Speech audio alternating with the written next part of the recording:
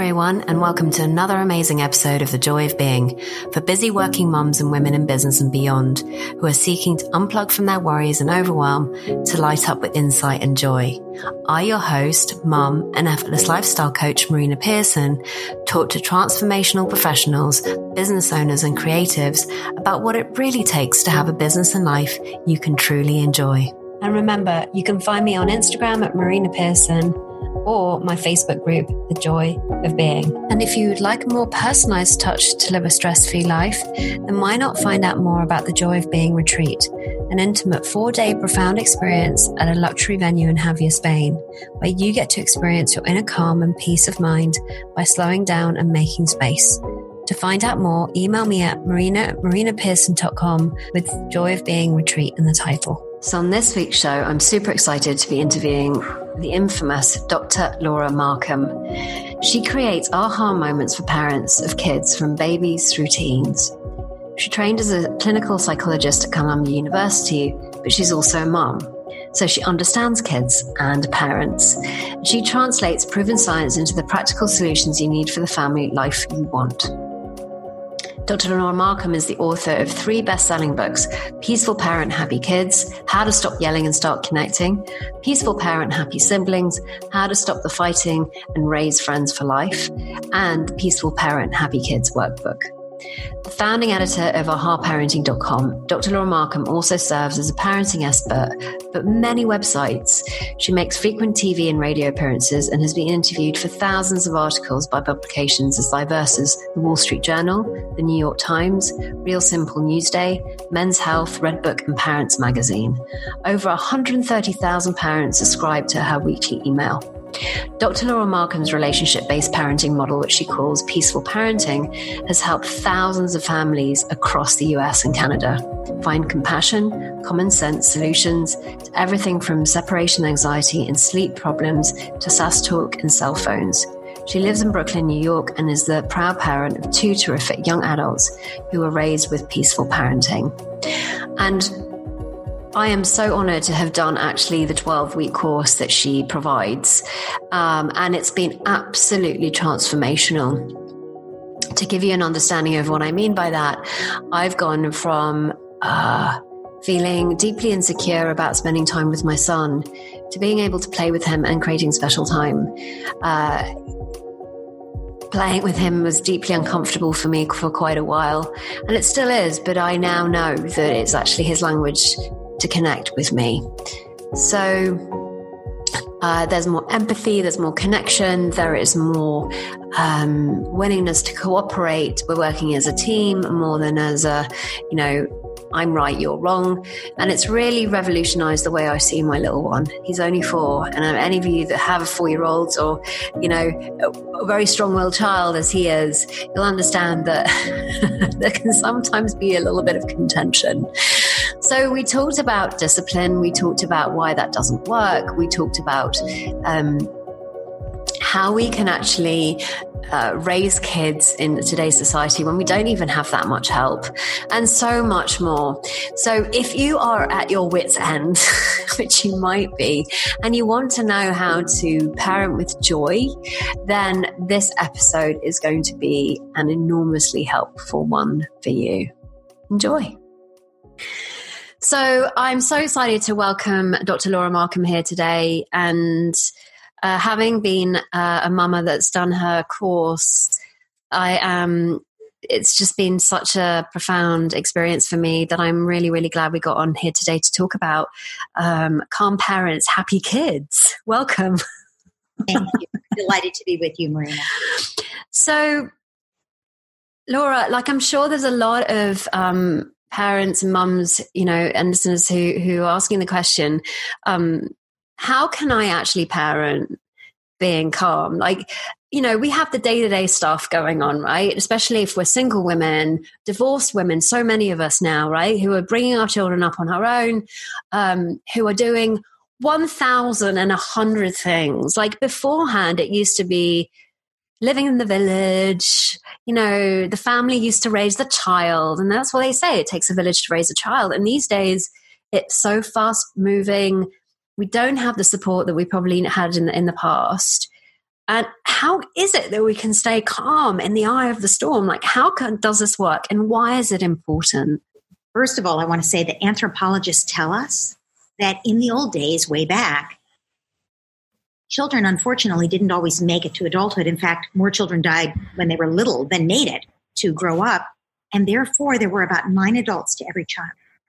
So that's terrible news, except that it's good news if you're the mom and you're holding the baby and you're at the end of your rope, there is somebody to pass that baby to who loves that baby, right? And so when you say it takes a village, you're absolutely right that humans evolved at a time when there were no antibiotics and we didn't necessarily have good nutrition and there were accidents and, there were more adults to children. And now we end up with one mom raising one child or 2 children or 3 children. Sometimes it's 2 parents, but regardless, it's not enough adults to handle the children. And we also don't live in tribes or even families often. We live by ourselves with our children. And so you're totally right that we are not designed for the life that we live today. When I say not designed, we're not designed biologically for that life. We know we're designed for a more communal, tribal life. And so one thing that makes a big difference is actually trying to set up your life a little differently. And yet it's hard. You're going up against, what everybody else is doing. And it can be very tricky to do that, to find that. But I think remembering that and holding that in your mind as a way you'd like to live with your children means you're more likely to do things like, okay, on Friday nights, I'll have people over to my house for dinner, another family or 2. And then on Saturday nights, we'll go over to their house for dinner. Maybe you can't do it during the week because it's just too complicated with work schedules and school schedules, but maybe on the weekends you can do that, or Sunday afternoon or whatever. Figuring out ways to have a more communal life, I think, is actually very helpful. But I want to go back to your other part of your question. You said, how do you stay calm? And I guess the answer for you is, you don't stay calm. No one stays calm. It's impossible. We're human beings. That means, someone said to me yesterday, I love this. Life is like a river of feelings and stuff you have to get done. That's life, right? And so if life is a river of feelings, you're feeling happy and then you're feeling sad and then you're feeling worried and then, you've got all these feelings going on. You're going to get upset. That's just the way life is. But when you're a parent, you actually have a responsibility not to just live out loud all that upset with your child, but instead to create an environment for your child where your child can thrive. And one of the things in that environment for your child is an adult who can notice when they're starting to get upset or worried or scared or angry or sad, and can notice that feeling. Don't stuff it. Don't deny it, right? Because then it's just not under conscious control, but it's still there with you, right? When you try to get rid of a feeling, you know what happens to it? You cut off your awareness of it, but it's still there in your body. You're still going to act it out with your child unconsciously. Right? And then it's even worse because you go and have your tantrum, right? Because it's not conscious. You're not under conscious control. So when you notice you're having any feeling, whatever it is, you notice it. You acknowledge it. Maybe it's joy. That'd be great. Every day there should be a lot of joy. We often cut that off too. I don't have time for joy. I have to get the kid out the door, right? Right? And maybe it's annoyance, like, oh my God, my ex did not mail the check again, right? Maybe it's annoyance or even rage, right? Whatever it is, you notice it, you acknowledge it, and then you make a decision about whether to act on it. Joy, yes, let's act on it. Rage, not so much, right? And so you return yourself to calm. So you don't stay calm, but you notice and you say, okay, how can I get recentered here? And there are a lot of practices you can use. And we can talk about those, but you move yourself back into center and you say, okay, I'm really annoyed at my ex for not sending the check and I have to get the kid out the door. We're going to find a way to make this work. I'm getting recentered. I'm connecting with my child. I'm helping my child get ready, even though they don't want to. And I'm being responsible about my own feelings. That's what it means to be a peaceful parent, right? No one is a Zen master. And if they are, honestly, if you're a Zen master, you're probably not raising children and you're probably not listening to this podcast, right? So I say children are our Zen masters. They're the ones who are helping us to develop our full capacity for being fully present without going unconscious. Because when we just indulge ourselves in our tantrum, that's going unconscious, right? If we're fully present, you're not getting hijacked by your emotions. You always have like a little extra part of yourself, the observer part. Yes. So it's called as the observer self, right? And there are different names for it in different schools of psychology, but basically you could think of it as the observer self. You develop this through meditation. You develop it through reflection. So it's been proven that if you journal, if you write down your feelings and your behavior, you develop your reflective capacity, and it develops that observer self more.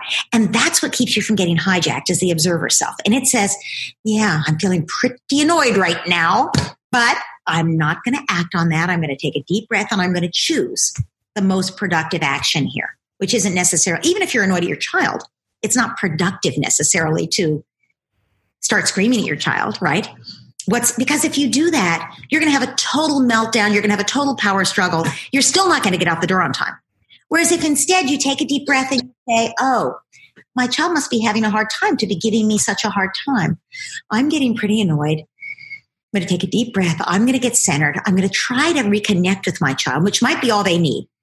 But even if that's not all they need, I'm going to be able to understand more about what they need by connecting. And as you connect, you see that your child is maybe just wanting that connection with you, and that's why they were acting up.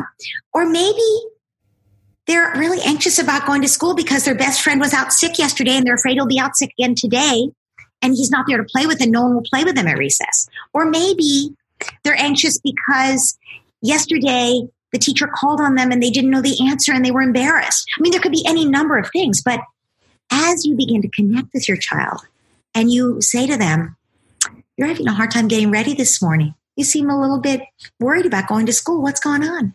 Your child might tell you, because you sound like you're listening. You're not just saying, get ready, stop playing around and get ready, in which case your child's going to be like, no, I'm not going to do that. You can't boss me around, right? And then it's all over. Forget it. You're just in a power struggle, right? So the answer to your question about how we stay calm is we don't. Our job is to return ourselves to calm. And that's awfully hard to do when you're very annoyed, right? Or upset or scared, angry, sad. But if you practice it, if you practice the strategies, different strategies for different people, but we can talk about different ones. But if you practice those, then you'll be able to use them even at times of upset. And it will become more automatic to use them. Yeah, I love that. And there's something in what you said that I wanted to kind of go back to, which was the sense of if they're having a hard time. Could you elaborate on that in the sense that, because often when we're having a hard time, we don't see it. We just think they're being difficult. We just think they're being, my little one's 4 years old. So, when I ask him why he feels the way he does, a lot of the time he can't explain it. He just says, because, right? He's not he doesn't have the capacity yet to kind of explain it to me or even know why, actually. The beauty of this, what I'm hearing is that when they're acting up, you can see that they're having a hard time. It's not personal. It's just that they've gone into their own thought storm of their own thinking, and I guess we can be compassionate towards that. But what about those moments, like those moments where it looks to us like they're being super defiant? Like you've told them 1,000 times not to do that thing and they look at you and then they do it anyway. Like, from my point of view, it's like, how can they be having a hard time? As far as I'm concerned, he's being super defiant. What's actually going on there? Well, this is a really great opportunity for us to stop, not just respond to the defiance and get hijacked by our rage about that, because that's what it is, our anger, but to instead back up a step and say, wonder what's going on here. Why would my child, who I love and who I just connected with so nicely in such a great morning together or evening together, why would my child look at me and be so defiant like that? What's going on? And the answer is always some version of the child has some feelings inside that they don't know what to do with and they're asking for your help. I say that defiance in specific is not a discipline problem. It's a relationship problem. It's a relationship problem. There's some way in which at that moment of defiance, your child is looking at you and saying, I'm not going to let you tell me what to do. I'm not going to cooperate. In fact, I know your rule is not to do this, and I'm going to do it anyway. So why would the child do this? Well, maybe because they're scared and anxious. Often it's anxiety. So I've known, I had one mom whose son, every time it came time for him to go to his soccer practice, he would go out in the backyard and he would climb a tree so she couldn't get him down. So he would now what do I do about this defiance? I say, I think your son is showing you in very clear terms that he's completely unwilling to go to soccer. So the question is not how do you force him to go? The question is, why is he so unwilling? Right? What's going on? Right? And it turned out it was a bad situation at soccer that she hadn't really realized. And there was some stuff going on that her son couldn't handle. And it was not abuse, but it was not good. And she was able to intervene and also to coach him to stand up for himself in a way that they were able to handle it. Right? But let's say it's more simple than that. Your child just says to you, I know the rule is, I'll give you another example, actually. Here's one. There was just a power struggle. So I just last week, a dad was worried as his son was watering the plants at their house because it's a big watering pitcher, and he was worried that his son would spill it. And his son kept saying, I can handle it, Dad. I can handle it. I'm the expert on the plants at our house. It's my job to do the plants. And he and his father had this big, big power struggle. And the mom, who's often in dispute with the father, says from the other room, let him do it. Let him try it. And the father, sort of to get back at her, and also because he's angry that he feels embarrassed in front of his son, and also because his son has just been fighting with him, and the father's like, fills it all up to the brim, very full, too full, and says, okay, try it. Gives it to the son. The son finally has won this battle, right? The son takes the watering bucket, looks at his father. Like, well, I won, but what am I holding? Like ashes in my mouth. Like it's not worth this because I may have won, but instead of winning my father's respect, which is what I was trying to get, my father is just like, okay, see, you can't do this. My father doesn't believe in me. The son took that watering can and he threw it on the floor. So there was water all over. Right? And the father said, what do I do about this defiance? How do I punish him? Right? And my answer was, we need to back up 3 steps here. Why were you having a power struggle with your son about this to begin with? Mm-hmm. Why did you see yourself as his partner in figuring out how you could do a win-win solution? How could he safely water the plants? Maybe fill it up halfway. Maybe get a different watering can that's smaller, a smaller pitcher, a cup, whatever it has to be. You know, why couldn't you find a win-win solution instead of needing to control what your son was doing and denying him? We often do this. We often over-control, and we deny our children their desire to develop mastery. His son was saying, please respect me. Let me try something new. Let me show you how I can handle this. Let me gain confidence in learning a new skill, right? But we often over-control and we say no to that, right? And then there's a power struggle and then they just don't. After that, there's a rupture in the relationship and they don't want to please us, right? So that's an example where defiance might come in. And then there's simply, sometimes children just need to cry. Yeah. They can't let out their emotions. So they don't know how to do that. So they pick a fight because those emotions feel so uncomfortable. Like it's just been a hard morning, or I just spent time with Dad overnight and over the weekend or over the last week and over a trip. And then I came back to you and I'm like full of all kinds of feelings and I don't know what to do. And I'm missing my dad, but I don't want to be disloyal and say that to you. And I don't even know how to articulate it. And it just is so hard for me. And I don't know what to do. And I'm going to look right at you and do the thing you're not letting me do because I'm going to get in a fight with you. And then I'm going to have an opportunity to cry about all these feelings and you'll comfort me and it will make up and at least I'll feel better and more connected to you, right? So that comes out of the disconnection and the child's inability to explain what's going on with him, right? Himself. But he picks a fight with you and tries to get those feelings. It's easier, the best defense is a good offense, right? Yes. That when we're uncomfortable with our own feelings, we try to blame them on someone else. We try to visit them on the definition of violence is when we don't deal with our own pain. We always end up visiting it on someone else. And it's usually the people we're closest to. So that's true for parents. Very important. Have to work on our own stuff. But also it's true for children. Because the child in this case who's feeling all that pain, he's gonna He doesn't know what to do with it. So he says, here, Mom, take this. Help me with this, right? And it's our job to help him so that in the future, he learns how to articulate it and he can process it himself and he won't have to hand it to his friend or his girlfriend or his boss or his whoever, right? His children. Yeah. I mean, I coach or I work with women, mainly mums who have their own businesses and who want to experience more work-life balance, whatever you want to call it. And often we have this conversation that a lot of the time their work ethic has actually got more to do with the fact that they don't want to feel.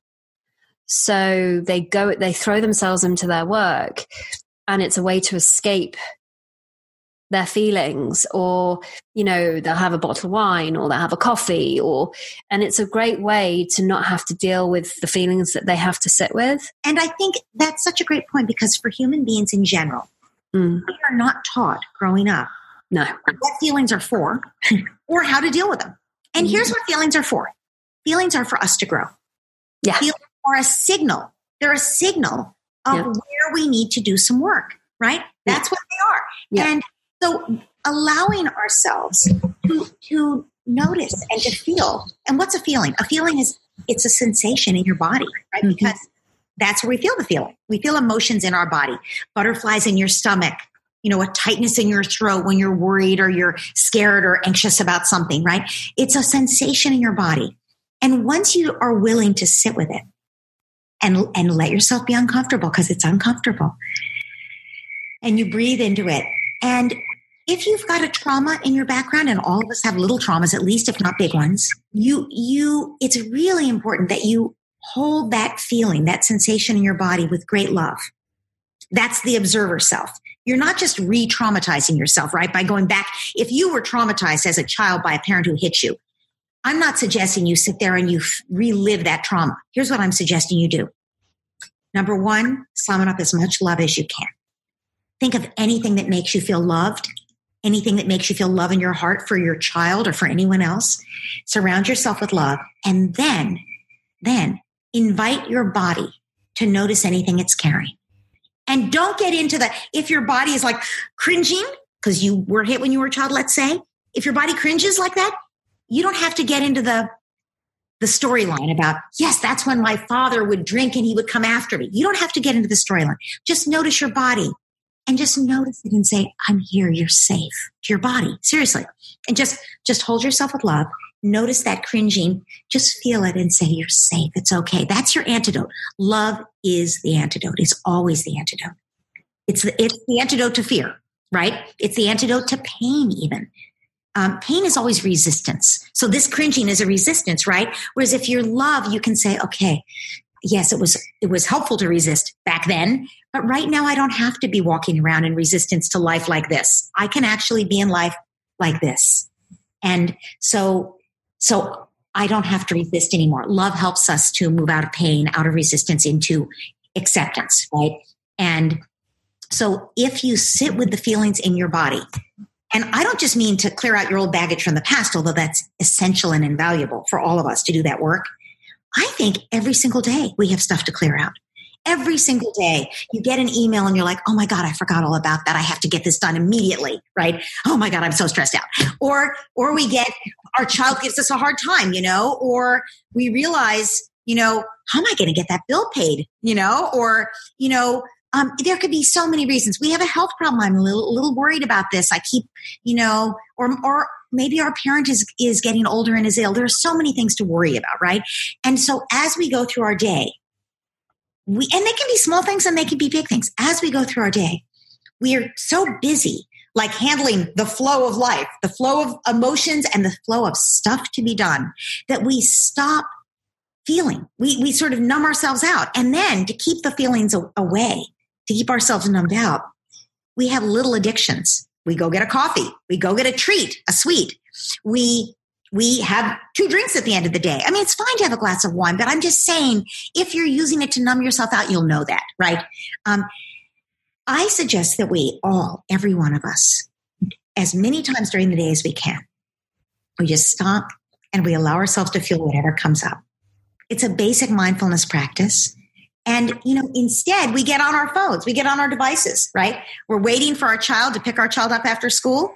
Do we just notice, oh my God, that was that tense meeting I was just in? No, we get out our phone and we're like, okay, numb yourself out with your phone, right? Get all those feelings away. And then when we try to have a nice evening with our child, what's happening? All those feelings have not been processed, so we're wound up tight. We can't just get down on the floor and play with our child, because what will happen if we do? All those feelings will come up and swamp us, right? So that's a really important point, because I know we talked about it before I pressed the record button. And I know that it's, from what I've been reading, it's quite normal for many parents actually to find that process difficult, to actually sit and play with our children. I know that's has been a huge thing for me to want to avoid, because there was also something else I could do. Until I realized everything else was more important, because I didn't want to feel what I was feeling when I would sit with him on the floor. Now, what I've, amazingly on your course, what you talk about is the special time, which has made such a huge difference to me and to Leo, because I can go, right, it's a start. It's a start. Like, at least we can start here. And there's been a huge exploration around what are the kind of things I love to do with him, as opposed to just sitting on the floor and playing with him. What are the things that he also enjoys? So getting physical is something that we both enjoy. So we go out and play football, or we do a little bit of yoga together. We do I take him up with my feet. And so I'm exploring what playing means to me. I love doing crafts. I love playing Lego. So I found my little pots of joy in terms of playing. And so at the beginning it was this blanket license of no play. Somebody else can do that. I've got more, I've got to run the household. I've got to do the cooking. I've got to do all of those things that in order to feed my son, but also to take care of him physically. So at the end of the time, I just don't have that energy. So I'd love you to share a little bit more about the special time, because I'm sure there are mums that are listening in going, okay, well, I've maybe got like 4 kids. How do I get to spend that connection time? Because, of course, kids need connection. So, yeah, I'd love you to speak a little bit more about special time. So connection, we have now learned, is at the core of what children need to develop well. It's, we used to think child psychology, children develop, and we talk about the child, but actually it's not in a vacuum. The child is developing in relationship to the environment. And for a young child, the environment is the parent, right? And what does the child need from the parent or from the environment? The child needs to feel safe. And to feel safe, the child needs to feel connected. That parent is going to be there for me no matter what. And if you have one child, it can still be hard to be there for that child no matter what, because you've got work and you've got your own stuff, whatever it is, and it's hard to be there. But if you've got 4 children, it's even harder, because your child looks at the other 3 children and says, if a tiger jumps out of the bushes, who's she going to save? Right? Is she actually available to me when I need her? So no child needs you 24/7, but they do need you when they need you. And our genetics, really, they go back to the Stone Age, because genes evolve very slowly. So our genetics basically are of children who grew up in the Stone Age, and there were tigers. So your child doesn't really know there's no tiger in Madrid or wherever you are, right? So your child actually needs to know they're safe. So what they need to know from you is that you're available to help them if they need you. That's what they need to know. And since you're busy with lots of other things, maybe other children, maybe other things, it's very important to find ways in your daily life to connect. So you strengthen that relationship, right? And the child knows, okay, she's there for me. She understands me. She cares about me. She really values me. She's going to save my life if the tiger comes. She's there for me, right? And so one of the ways we do that is we make it a practice to accept our child no matter what they're expressing. So maybe they're expressing anger. Most parents will say, well, that wasn't appropriate. He was yelling. I sent him to his room. Well, actually, it was appropriate for him to tell you he was angry. And you can tell him a more appropriate way to talk about it, but you can't do it while he's angry, right? Because then he's triggered. You have to tell him later after he calms down, and you have to model it for him. But when he's angry, he's telling you something that's important to him. Will you listen, right? So that's one really important basic rule, is your sort of 24/7 empathy. And I call that a preventive maintenance practice. Now, nobody is really empathic 24/7. Maybe Mother Teresa, except she's not actually a mother. She was a badass, though. She was a badass. And she didn't have children of her own. I think if she'd had children of her own, she might have been different, right? We don't have to emulate that, right? We can do the best we can. So I say just work on your ratio of good moments to bad moments, right? Be empathic more times than you were yesterday, and you'll work on your ratio. Okay, so that's one preventive maintenance. Another preventive maintenance is to build connection into your life, right? And so one way to do that is routines. Like when your child first gets up in the morning, reconnect with them, right? So that you have a nice snuggle time. When you drop them at school, make sure you have a little goodbye connection. Make sure when you pick them up at the end of the day, or you're reunited at the end of the day, that there's a little ritual that is always a connection. Don't be like on your phone when they come in the door or when you pick them up, right? Make sure you have a good night ritual. So you have things throughout your day that are reconnection rituals. So and you have rituals and routines that they expect during the day that have a connection component, right? And a third thing is to have time where you speak in their language to them, essentially. And that is what we call special time. That's what you asked about. So special time is making your love for your child tangible by sitting down with them and saying to them, I'm all yours. What would you like to do? You're in charge. And you turn your phone off. You just turn your phone off, you put it away. And your child's in charge. And if they want to do something dangerous, you can try to find a way that it can be safe, or you can say no, right? But you try to find a way for it to be safe. Again, a win-win solution, right? And the child's in charge, and you follow their lead, right? And what do children get out of that? They get that they matter to you, and that you value them, and that you admire them. You're just sitting there pouring your love into them, and they love that time that they know they can count on as connection with you. And if you have 3 other children, it's a challenge because you want one-on-one time with each child for them to feel valued. So what you do is you find a way to rotate through your children, right? And if some of them still sleep, that's great because you can do it at nap time. When some of them are sleeping, that's good. At least some of them are out of the way. And then you find something for the other ones to do. And you can usually find something they love playing with that you can have them do. But one recommendation I make is let them listen to an audiobook that they have headphones, because the headphones are noise canceling. So they can't hear you laughing with their sister or brother. They're just on the headphones listening to the audiobook. If they're not a kid who can sit still, give them some paper and markers, watercolors that can wash out. So, they're not going to stain your couch or whatever, but set them up with some, give them what we call a cookie sheet, just a pen that they can use to contain the marker, put them on the floor, give them the markers, give them the paper, and give them the headphones, and let them listen while they draw you pictures of what's happening in the story, right? And then you're in the next room. You can still hear them, but you're in the next room with their sibling, having one-on-one time with their sibling. And you set the timer, and it's only 15 minutes. But the sibling or maybe it's 25 minutes if you can, but it's whatever time you can do while the other sibling is busy. And then you can switch off. And if they know they're going to get time with you, usually you can start with the youngest. And then once they have that time with you, they're more willing to give you up and let you, spend time with their sibling while they have the time with the audiobook, for instance. So that's one way to do special time. And then I would add that you mentioned playing football or other kinds of roughhousing. I was listing things like empathy and routines and rituals to connect and special time. And I would add definitely laughter has to be on that list, because laughter changes the body chemistry. It gets rid of the stress hormones. And it also helps the two people who are laughing connect with each other at a heart level. So if you want to be connected with your child, laughter every day really matters. And if you want your child if you want to get rid of your stresses of the day, yeah, you can sit with them as we discussed, but also you can laugh them off.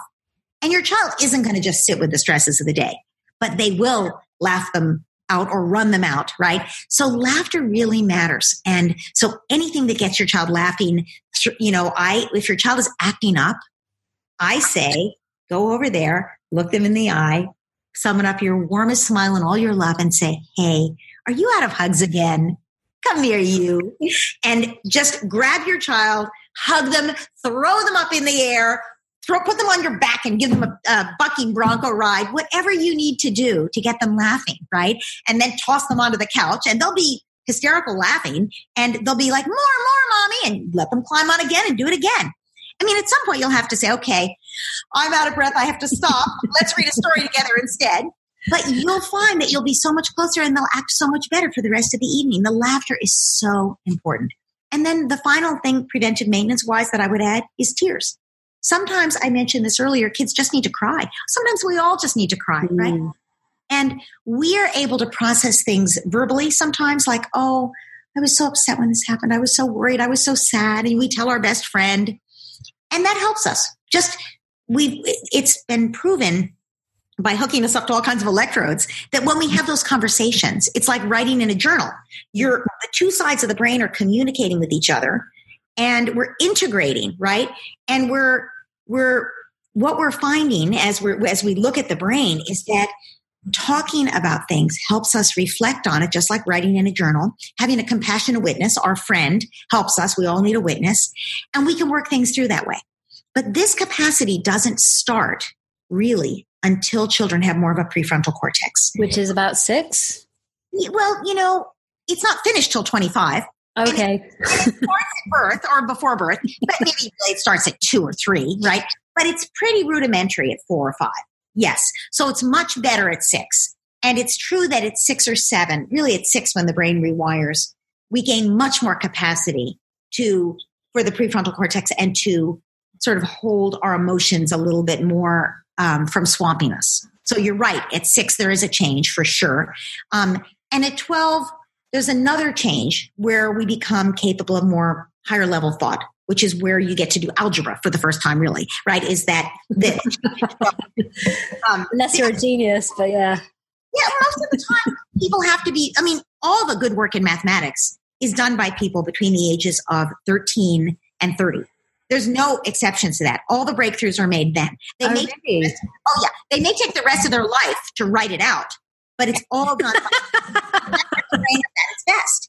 And actually, a 15-year-old can think just as well as a 25-year-old. It's just that they don't have the prefrontal cortex is not quite as developed in terms of the planning function or the sort of timeline function of, oh, if I get really drunk now, I won't be able to drive the car home, that kind of, or if I dive off this cliff, what if the water is too shallow? Those kinds of questions a 16-year-old might not really be thinking as well about. But in terms of doing, quantum mechanics, they actually have that capacity beginning at 13 or 14. It's amazing how the brain, math is a young person's game, but it's not just math because they're more willing to think outside the box. They're not as stuck in habitual patterns. The rest of us, well, I know this is how the world works. I've decided this a long time ago. So if think of a new thing, right, that fits into that paradigm, they're willing to shift the paradigm, which is really important, right? So when the rest of us, unless we're having a problem, we may not shift our paradigm, right? Which is another reason why discomfort is a good thing. Discomfort is where we learn. Discomfort is where we notice our paradigm isn't working. Discomfort is where we let in new options, right? And I'm assuming that a lot of this discomfort, as I said to you earlier on, sitting down and playing with Leo isn't easy for me at all. I get very uncomfortable. Comes from childhood, our own childhood, I'm assuming. Yes. So I guess I would just say that we all have baggage from childhood. And if we haven't worked it through, we're going to visit it on our children. Yes, we are. And for you, it might be plain, and that's true for many people, because our parents mostly didn't play with us, right? Yeah. And they had a patient attitude toward play. But also, I think it's because we don't want to be uncomfortable. And the thing about play, as you know, you talk about joy, right? Joy and play are all about saying, I'm going to show up and be present in the moment. Whatever happens is okay. It will unfold from what's happening in this moment with this other person, in the sense of play often, usually. And what's that connection? What's happening between us? Falling in love couldn't happen if we had to be in control of it every moment, right? So, it's like falling in love all over again. And children are best at play before they're 7 because their sense of time is different. They're more present. They don't have the prefrontal cortex with the timeline. They don't think of time that way. they're present, right? We could all learn from that. And I think it's useful to have our brain develop further with a prefrontal cortex that has a sense of time. That's how we get our rent paid, But it's also very important for us, if we want to live fully, to be able to be willing to be present. And it takes practice and it takes courage, because when you're present, guess what happens? All that old stuff you've been sort of sticking in your emotional backpack will come up to get processed. And that's what happens for many of us when we sit down to play. Yeah, the two things that come to mind when you're speaking is the first thing that I kept on wanting to share was the maintenance side of it. Like, one thing I really took away from the course was when you say, if you can do something when you're ready, and that's been working a treat. Like, for me personally with Leo, if he doesn't want to put a shoe on, or if he doesn't want to do something I want him to do in that moment, I just say to him, well, you can do it when you're ready. And it gives space for me, and it gives him such power to say, I'm ready now, I'll do it. I love that. Yes. And that has been a miracle. Like, to me, that's been like this magic pill. You can do it. You're ready. Beautiful. Yeah.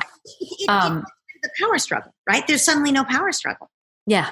And I give you can make the decision, up to you, but it's going to happen. I'm not saying no.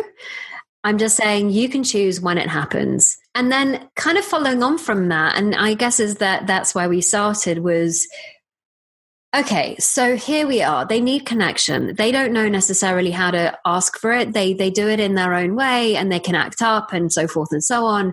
They're having a hard time. So how do we set limits without disciplining? Aha. So first of all, I just want to address the disciplining question, because people say, but of course children need discipline. Well, so let's just define our terms, right? So discipline used to mean, it came from the same root as the word disciple. A disciple, like the disciples of Christ, right, were the followers of Christ who learned from Christ and who taught the Christian teachings to other people, right? That's a disciple, someone who learns and someone who teaches. So if we take discipline as meaning to learn and to teach, right, then of course we would say children need discipline. But it turns out when you look that up in the dictionary, that meaning is archaic. It's no longer considered the current usage of the word. Now, the current usage of the word is to punish the child. We're making the assumption in our current culture that the only way for children to learn, the only way for us to teach, is punishment. So I'm going to use discipline in the sense of punishment. Okay? That's the current usage of the word. If we're talking about the best way to teach a child, we all know that the best way to teach a child is not punishment. If you're teaching a child to read, you don't smack them when they get the word wrong. If you're teaching a child 2 + 2 = 4, you don't smack them when they say 3, right? You don't yell at them. You teach them, and you make it as fun as you can, because we know that's how children learn best, when they're not on the defensive, when they're not feeling lectured, right? So if you're teaching, that's how you would teach. We know the best way for children to learn, and it's definitely not punishment, right? So if you're disciplining, you're teaching children in the way they learn best. Okay. So now you said, how do you set limits without disciplining? Without punishing. Well, let's talk about that. So if you're trying to set a limit for your child, let's presume, first of all, that they already know that's the limit, right? Because if you're just setting a limit for the first time and they don't know, yes, after we use the toilet, we always wash our hands. If a child doesn't know that, you teach them. Why would you make a big deal of it? You teach them, right? You're certainly not punishing them, right? You're setting a limit. Yes, you don't come out of the bathroom until you've washed your hands. You always wash your hands first, right? That's just what we do. And you teach them. So in what circumstances would it make sense when you set a limit to discipline or to punish? Well, I guess if they know the limit already and they've done the wrong thing. So your child comes to the dinner table, your child comes and sits down to eat, and you had asked them to wash their hands because they were playing outside and their hands were dirty. And you notice their hands are still dirty.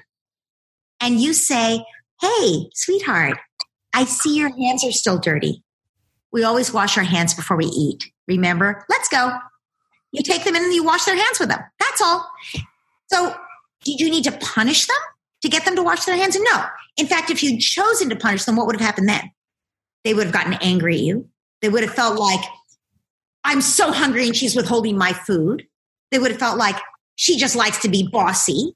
She's always ordering me around. I'd be like, she never understands. She's always, that would be you would be setting up a power struggle. And if you won on the hand washing, believe me, you would lose on something else, right? They'd be obnoxious the entire dinner time. It's like, why would you ever need to punish the child at that moment? Now, maybe you would say to yourself, oh my God, I can't believe this. Every night this week, I've had to remind my child to wash their hands, even though they know, even though I reminded them before dinner, they still sat down at the table with dirty hands. So I need to punish them to teach them a lesson. I still think you'd have all of those same negative reactions. I think it's our job to remind them, actually. And once it's a habit, your child will not change that habit. Now, you may want to give them extra motivation to do it. What kind of motivation would I mean? Well, maybe they need to know about germs, that if they don't wash their hands, there could be germs on their hands. Maybe they need to know about, here's the thing. Maybe extra motivation would be for your child to be in charge of something. All children want mastery. All children like to be in charge of themselves. To say to your child, what are the things you need to do before we eat? And your child's like, clean out my toys? Yeah, and wash your hands too, right? You have two things that you're always in charge of before we eat. Which one do you want to do first? Right? Like, so that you're giving your child some control instead of them just feeling ordered around. And then your child gets some benefit out of washing their hands besides clean hands. They get this feeling like, I'm in charge of my own hands. Or maybe you buy a soap with your child when you're in the store that they love the smell of. And that's a different, we've all had the pleasure of, oh, my hand smells so good from that soap, right? We've all had that pleasure. Why would your child not like that pleasure, right? There's some way or maybe there's a younger child too. You have two children and your older child really likes to feel like they get to teach the younger one how to wash their hands and help them because then they're the big sister or brother, right? And they can help the little one climb up on the stool. Maybe that's what they get out of it. You want them to have something they get out of it in addition to just doing what you want, right? Sometimes it's enough that it's just what you want. But if it's something they're resistant to and they're not seeming to have enough motivation, you can figure out a way to give them a motivation. It could even be as soon as you wash your hands, then we get to sit down and sing the blessing that you love to lead us in, right? Whatever it is. So I guess what I'm saying is when you use punishment, discipline as a motivation, inevitably your child reacts badly.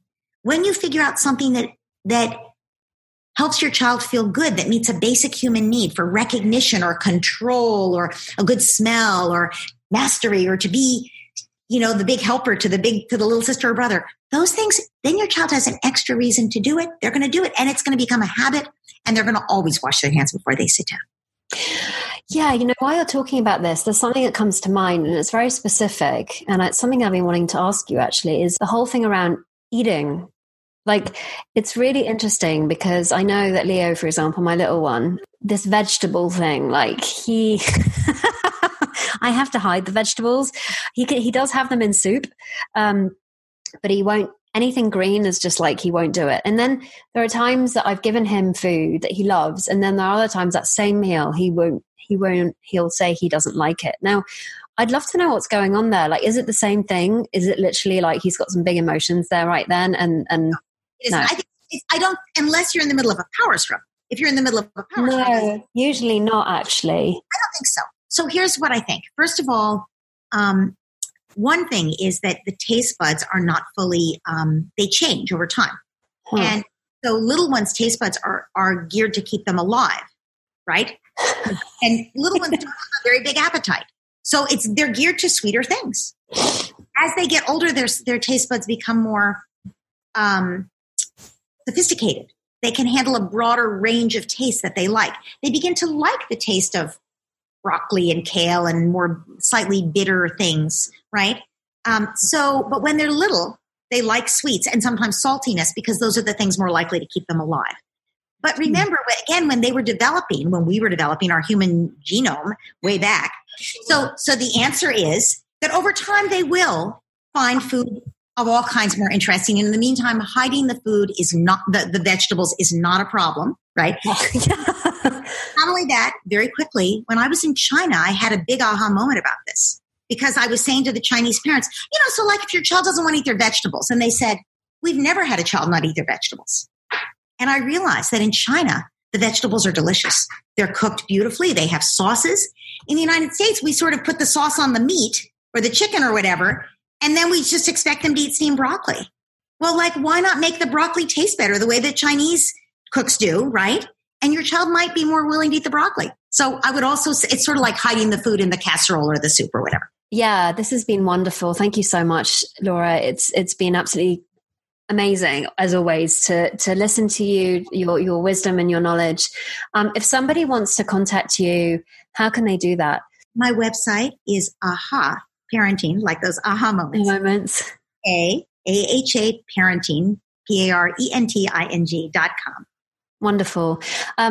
And yeah, for those of you that would love to know more about her work, and you already know me and you're in my tribe, then just look out for some emails that I'll be sending out shortly about this podcast, but also about the courses that she runs and everything else that she's up to. So thank you so much for coming on, and it's been a wonderful joy to have you. Thank you. Pleasure, Marina. Take care. And there you have it, another wonderful episode of The Joy of Being. If you loved what you heard here today and it's been helpful, why not subscribe or share the podcast with others? And if you're curious as to how you can experience more joy in your life and feel carefree, then I invite you to download your Joy Catalyst scorecard at www.marinapearson.com/scorecard, which will help you identify the joy gaps and what you can do to fill them. And remember, you can find me on Instagram at Marina Pearson, or my Facebook group, The Joy of Being. So until next week's episode, remember, you are the joy you seek.